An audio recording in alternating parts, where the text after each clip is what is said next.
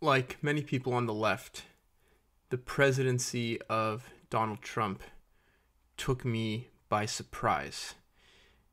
It was such a shock to learn that people that I know, people that I care about, could support someone who, to me, is so far outside the pale, is so obviously someone who is not informed, is not well educated, does not read, does not trust experts, does not have empathy, as far as I could tell, someone who believes in conspiracy theories, and that list goes on. I'm not gonna belabor it. This is not a political meant to be so political. But when I think about that shock, when I think about what I learned about human beings, what I learned about America, what I learned about politics, a particular sensation, a particular experience comes to mind. It's like this experience of thinking you understand more or less how the world works. You understand more or less what's real, what's conspiracy theory. And you have this understanding because you have experts, you have scientists, you have journalists, you have people who do great work at uncovering and exposing and talking about truth, what matters, what's real. And so you try to engage, you try to understand, you try to learn and talk, and suddenly you end up walking into a world which was totally unknown to you. It's a world which feels like a very uncanny simulacrum of your own world. You discover a place that has its own experts and its own journalists and its own ideas and conceptions of reality, which are parallel but different from your own. And there's like this vertigo effect of like, oh my God, how did I not know about this? How does this exist? And what does this mean? Like many people, I love the books, the writings of Philip K. Dick. One of his most famous works is his short stories, or the book "Do Androids Dream of Electric Sheep?" Right in the middle of this book is a really interesting, really compelling scene that I think about a lot. The basic plot of the book is that we are following a bounty hunter named Rick Deckard, and Rick Deckard is charged with finding and killing androids who are living on Earth illegally. Now the problem is androids are more or less, they're almost indistinguishable from human beings. The differences between androids and human beings is that androids have a much shorter lifespan, just about 4 years. Androids are created in factories. And androids can have memories implanted in a way that human beings can't. So androids can have fake memories, false memories. Before killing an android, Deckard has to administer a test called a Voight-Kampff test, which measures supposedly a empathetic reaction in a person to sort of determine, do they have this like empathetic reflex, which supposedly only human beings have. And so this is the test that Deckard uses to determine if his subject is actually an android and should be killed. So, right in the middle of the book, there's a scene where he's at an opera house, and he's in the dressing room with an opera singer named Lubba Luft, and he suspects that she is an android. And so he is administering her the Voight-Kampff test. And Lubba Luft is very evasive.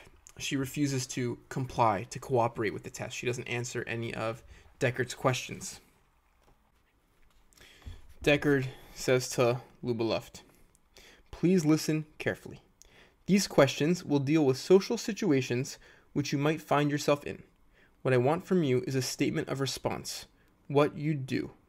And I want the response as quickly as you can give it. One of the factors I'll record is the time lag, if any." He selected his initial question. You're sitting watching TV, and suddenly you discover a wasp crawling on your wrist. He checked with his watch, counting the seconds, and checked too with the twin dials. What's a wasp? Lubeluft asked. A stinging bug that flies. Oh, how strange. Her immense eyes widened with childlike acceptance, as if he had revealed the cardinal mystery of creation. Do they still exist? I've never seen one. They died out because of the dust. Don't you really know what a wasp is? You must have been alive when there were wasps. That's only been... Tell me the German word, Lubeluft says. He tried to think of the German word for wasp, but couldn't. Your English is perfect, he said angrily. My accent, she corrected, is perfect. It has to be. For Rolls, for Purcell and Walton and Vaughan Williams, but my vocabulary isn't very large. She glanced at him shyly. Wespe, he said, remembering the German word. Ah, yes, in Wespe, she laughed. And what was the question? I forgot already. End quote. And so this kind of back and forth, this evasion goes on for quite a while. At one point, Deckard drops something, he bends down to pick it up, and, quote, when he stood up, he found himself looking into a laser tube. Lubeluft says to him, You're not from the police department. You're a sexual deviant. You can look at my identification. He reached towards his coat pocket. His hand, he saw, had again begun to shake, as it had with Polikov. If you reach in there, Lubeluft said, I'll kill you. They have a very tense exchange. Deckard assumes that he's done for. He's going to be killed. And then something very surprising happens. Lubeluft says, The pattern of your questioning is obvious. I'm going to call the police. Still holding the laser tube in his direction, she crossed the room, picked up the vidphone, dialed the operator. Connect me with the San Francisco Police Department, she said. I need a policeman. What you're doing, Rick said with relief, is the best idea possible. Yet it seems strange to him that Luba had decided to do this. Why didn't she simply kill him? Once the patrolman arrived, her chance would disappear and it would all go away. She must think she's human, he decided. Obviously, she doesn't know. End quote. Eventually, an officer arrives. His name is Officer Krams. And Officer Krams is shocked to see Rick Deckard's badge, to see that, yeah, he too is in the police force. But when they try to exchange names, when they try to talk about who they might know, they can't find any names in common. So this is all very suspicious to Officer Krams, who puts Deckard in handcuffs and puts him in a patrol car to take him down to the Hall of Justice. And at this point, Deckard is feeling pretty relieved. He's happy. He works at the Hall of Justice every day. But he notices that they're driving south when they should be driving north. Quote, The Hall of Justice, Rick said, is north on Lombard. That's the old Hall of Justice, Officer Krams said. The new one is on Mission. That old building, it's disintegrating. It's a ruin. Nobody's used that for years. Has it been that long since you last got booked? Rick said, Admit to me that you're an android. Why? I'm not an android. What do? Roam around killing people and telling yourself they're androids? I can see why Miss Luft was scared. It's a good thing for her that she called us. Then take me to the Hall of Justice on Lombard. I'll take about 3 minutes, Rick said. I want to see it. Every morning I check in for work. I want to see that it's been abandoned for years, as you say. Maybe you're an android, Officer Krams said, with a false memory, like they give them. Had you thought of that? He grinned frigidly as he continued to drive south. End quote. And so, Rick Deckard arrives at this Hall of Justice that he's never been to before, which is eerily similar to his own, but it's also different. Eventually, Deckard is introduced and he sits down with a police inspector named Garland, and Garland is going through Deckard's briefcase and he finds a list of androids that Deckard is targeting, that he's supposed to kill as a bounty hunter, and he finds that his own name is on that list. And so Garland sort of summarizes this situation to another one of his bounty hunters. Quote, "I don't think you understand the situation," Garland said.